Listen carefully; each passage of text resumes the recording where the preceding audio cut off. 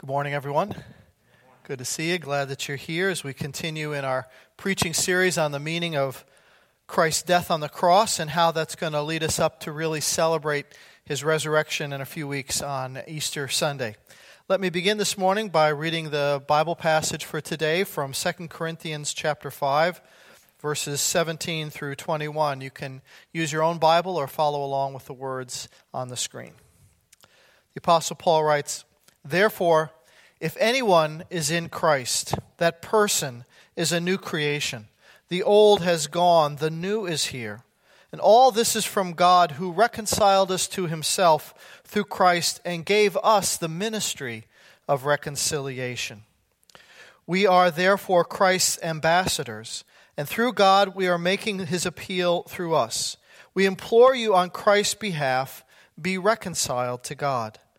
God made him who knew no sin to be sin for us, so that in him we might become the righteousness of God."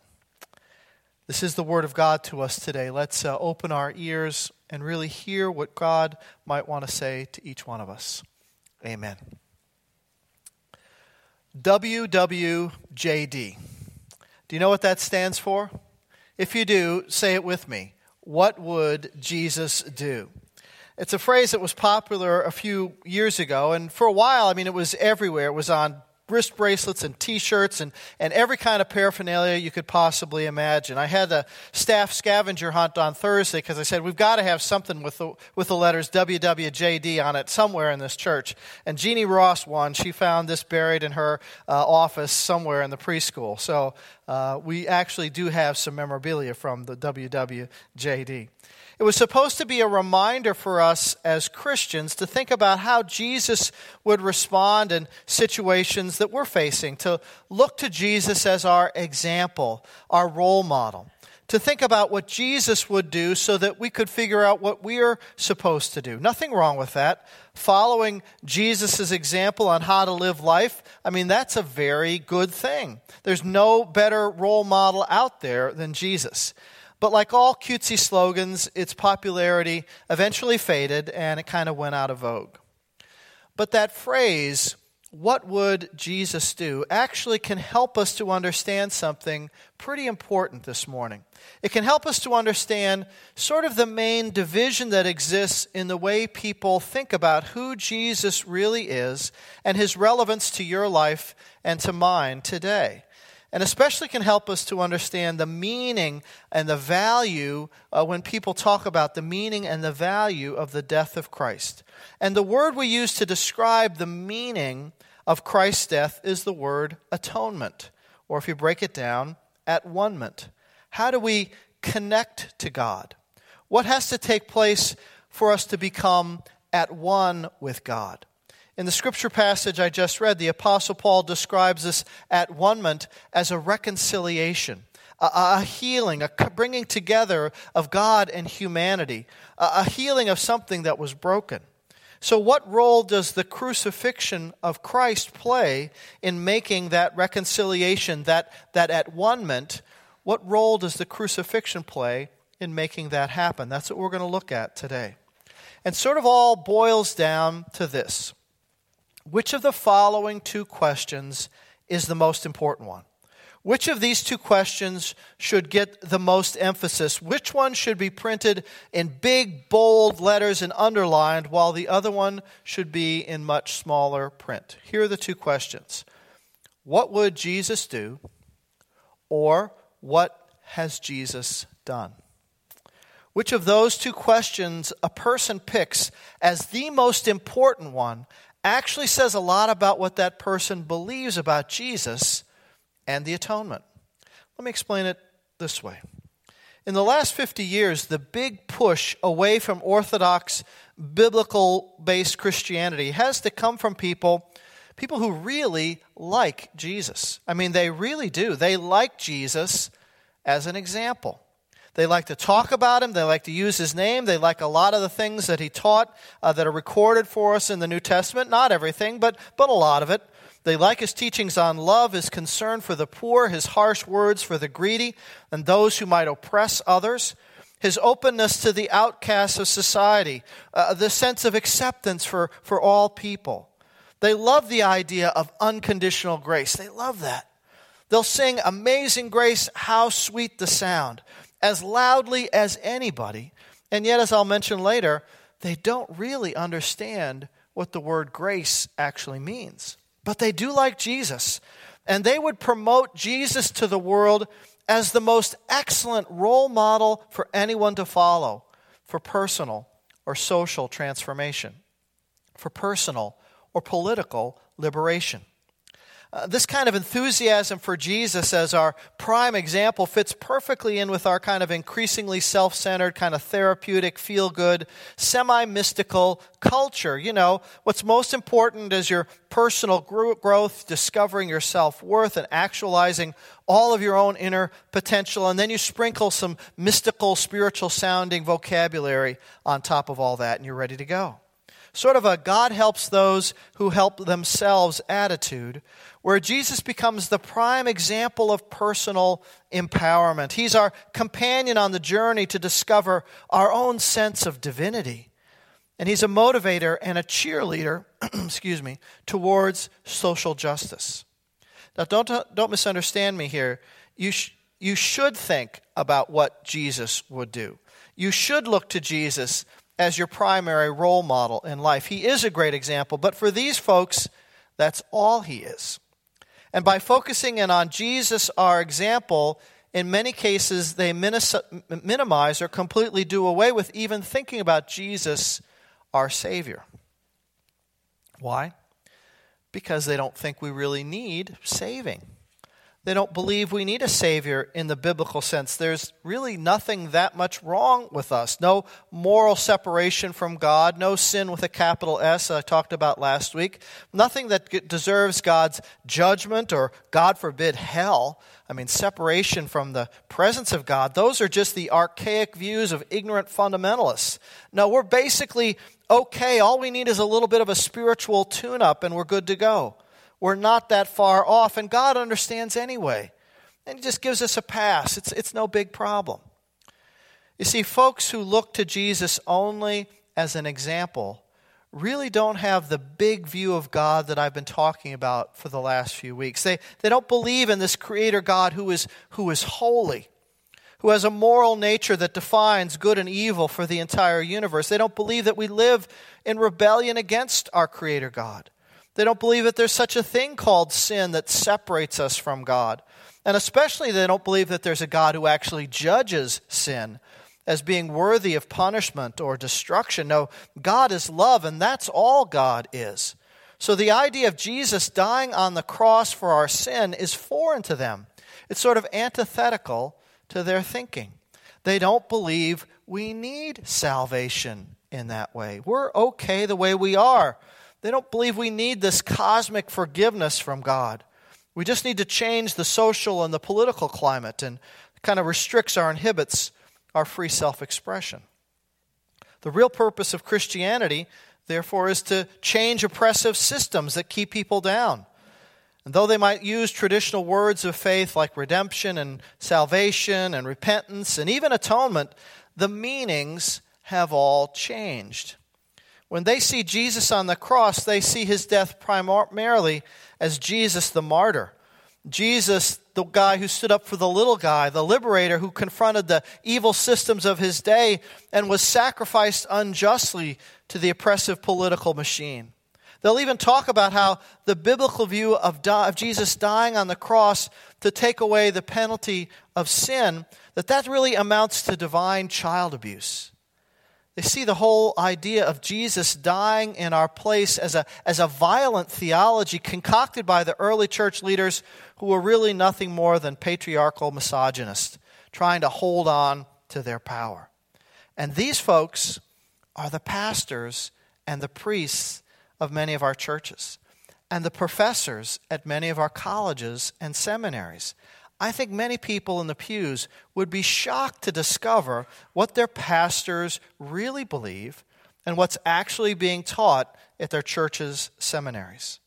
The prime example of this way of thinking about Jesus came to light at a gathering called the Reimagining Conference. It was a conference way back in 1993, but it caused quite a fallout because it was partially sponsored by some of the more radical women's groups within a number of mainline denominations like our own, the United Methodist, the Lutheran Church, and the United Church of Christ. And besides doing things like wanting to replace Holy Communion with sort of this New Age ritual of milk and honey, the speakers completely bashed the biblical teaching about the death of Christ. And probably the most infamous statement was made by the Reverend Dolores Williams, who teaches very close to us down in New York City at Union Theological Seminary, who said this: "I don't think we need a theory of atonement at all. I don't think we need folks hanging on crosses and blood dripping and weird stuff." And her statement was met with enthusiastic applause. We don't need a Savior hanging on a cross. Now imagine that coming from a seminary professor. You see, it doesn't bother me what people outside the church think or say about Jesus. They don't claim to know him, so you can't expect them to get it right. But when people who claim to be Christian kind of spew this kind of nonsense, it gets under my skin. I mean, people are free to believe and think and say whatever they want. I'm 100% in favor of that. But I just wish they had the intellectual integrity to admit that they are not Christian. And what they are teaching has nothing to do with the Jesus of history that we know through Scriptures. They can say and teach whatever they want, but just be honest enough to admit that what they are teaching is not Christian. But they won't, because they like the cover that they get by being associated with Christ's church. And so they are false teachers. False teachers. False teachers in the church is nothing new. The New Testament was written partially to refute and kind of counteract the false teachers that were popping up all over the place in the first century. I mentioned a few weeks ago some of the false teachings about Christ, about his death and his incarnation. And Jesus himself warned against all these false teachers and false prophets and even false messiahs. He said they would be hunting the edges of the church like wolves, trying to mislead as many people as possible. Read Mark chapter 13 for that. So it's nothing new. So that in every generation of believers, we have to think deeply and clearly about what we believe, because there will always be false teachers. And in our post-Christian age, false teaching has become almost mainstream in many quarters. So bear with me for just a couple minutes as I try to express what is really the inexpressible, the meaning of the atonement of Christ. Our Creator God is a being of infinite goodness and power and light. He is a holy God. And God is also a God who loves what he has created. And it is at the cross where God's holiness and God's love meet together through the sacrificial death of Jesus. We must see our condition from God's point of view.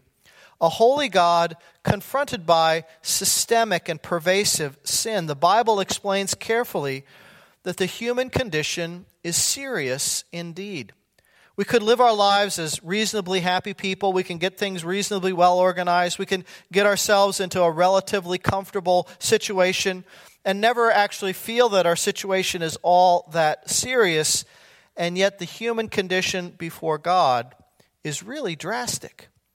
If we are to take what the Scriptures say seriously, we have to come to terms that our human predicament is extreme. And Paul says it very plainly, very clearly, very simply. Romans chapter 3. Read the whole chapter, but verse 23 says, "For all have sinned, and all fall short of the glory of God." That's it. That's all of us. Every single human being. We all have a sin nature that's fundamentally at odds with God. And that's the root of the problem. Now that there's this theological phrase for this condition that I'm going to use this morning that you're probably not going to like.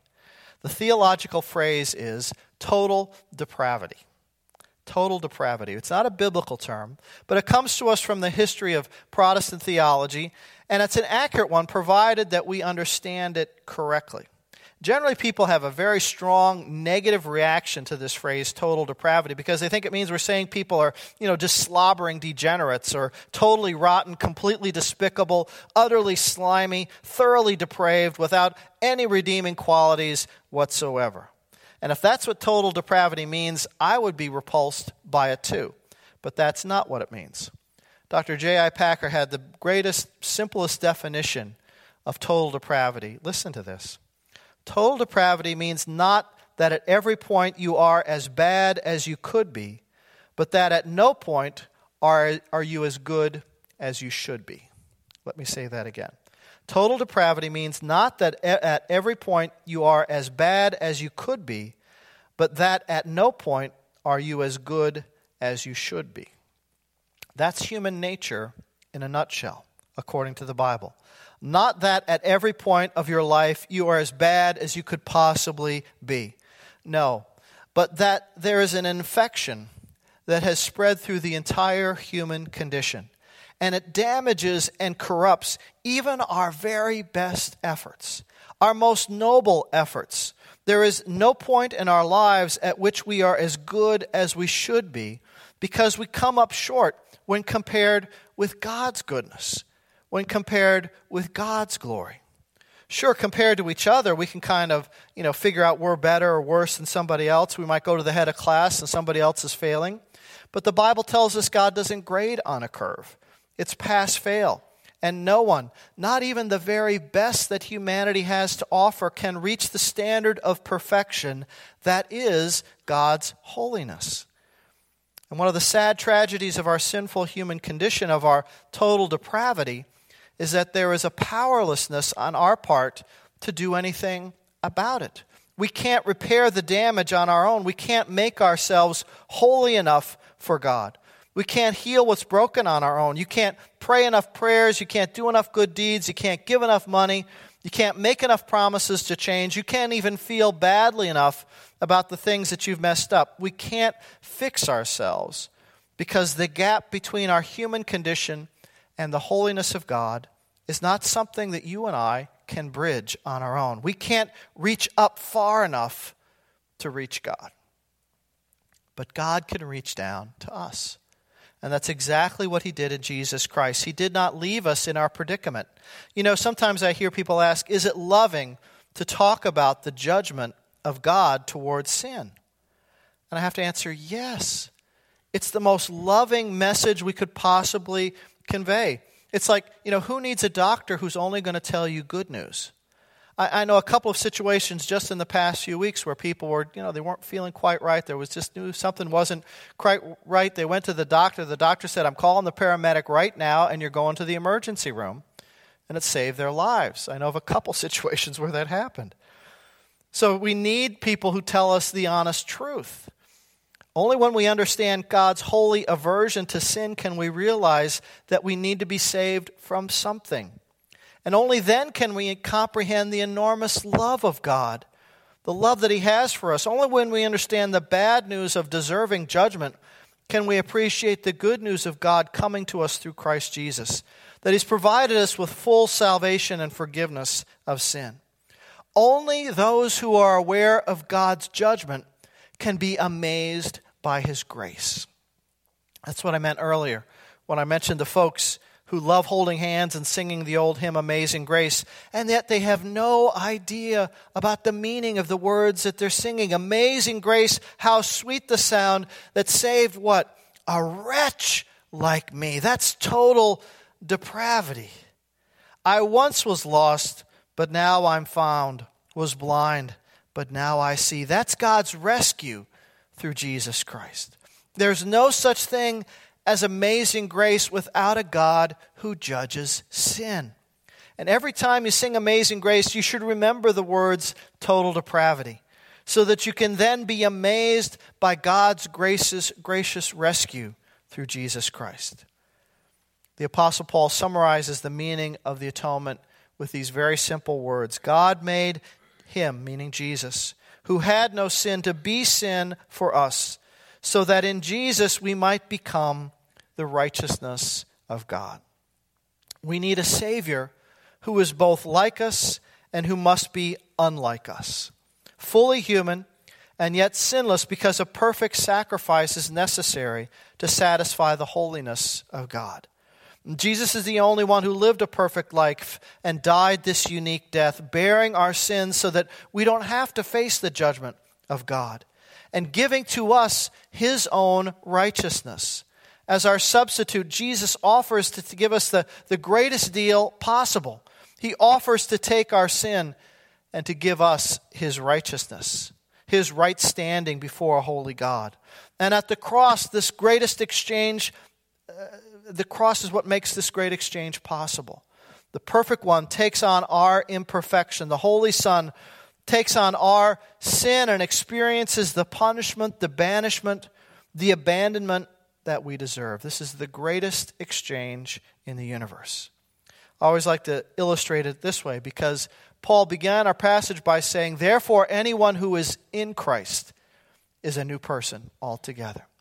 If you think of the Bible being Christ and his righteousness, and this sheet kind of representing my life with all my sin written on it. I know some of you would like to read that a little bit later, but I have to disappoint you. But if you took my life, your life, it says that when you have faith in what Jesus did for us, it means we are in Christ. And so now when God looks at me, what does he see? Because I'm in Christ, he no longer sees my sin. He sees the righteousness, the rightness, the holiness of Christ. And that's how the exchange happens. I am in Christ, and now I'm a new person altogether. And Jesus says, let's get busy on that sheet of paper. But before God, you are now right at one with him. It's not that I'm now perfect, but my life is hidden in Christ. And so the Apostle Paul is so emphatic, and he's pleading, be reconciled to God. After all that you've heard about the holiness and the love of God, all that he went through to reach you, to save you, to forgive you, he's done his part. But your part, my part, is to respond to him. When you know something's not quite right and you can't fix it on your own, be reconciled to God. A response of the heart, a surrender, an acceptance of God's diagnosis of the problem. That you and I, we are deathly ill apart from Christ, and we cannot cure ourselves. But God can through Jesus. Be reconciled to God. To live in daily thankfulness, a daily turning to God, a daily turning over your life for him and living for him. Experiencing that at one-ment with God that Christ provides through his sacrifice. Daily knowing that being Christ-centered means being cross-centered. Let's pray together. Lord, I thank you that this is the heart of the gospel. That God made him who knew no sin to be sin on our behalf, so that we might have the righteousness, the rightness, the at-one-ment with God. And for some, Lord, this might be the most important message they've ever heard today.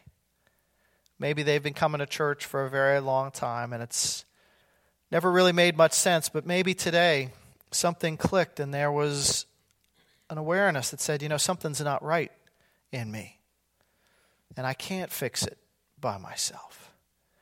I need the love of the divine physician to tell me the bad news so that then I can appreciate the really, really good news that God loves me. And he's done everything possible to save me through Jesus Christ. And Lord, would you work in their heart and help them to turn to you now. And just in the simplicity and quietness of their own heart to say, thank you. I want to live for you. I want to be at one with you through Jesus Christ our Lord. And we pray this in his name. Amen.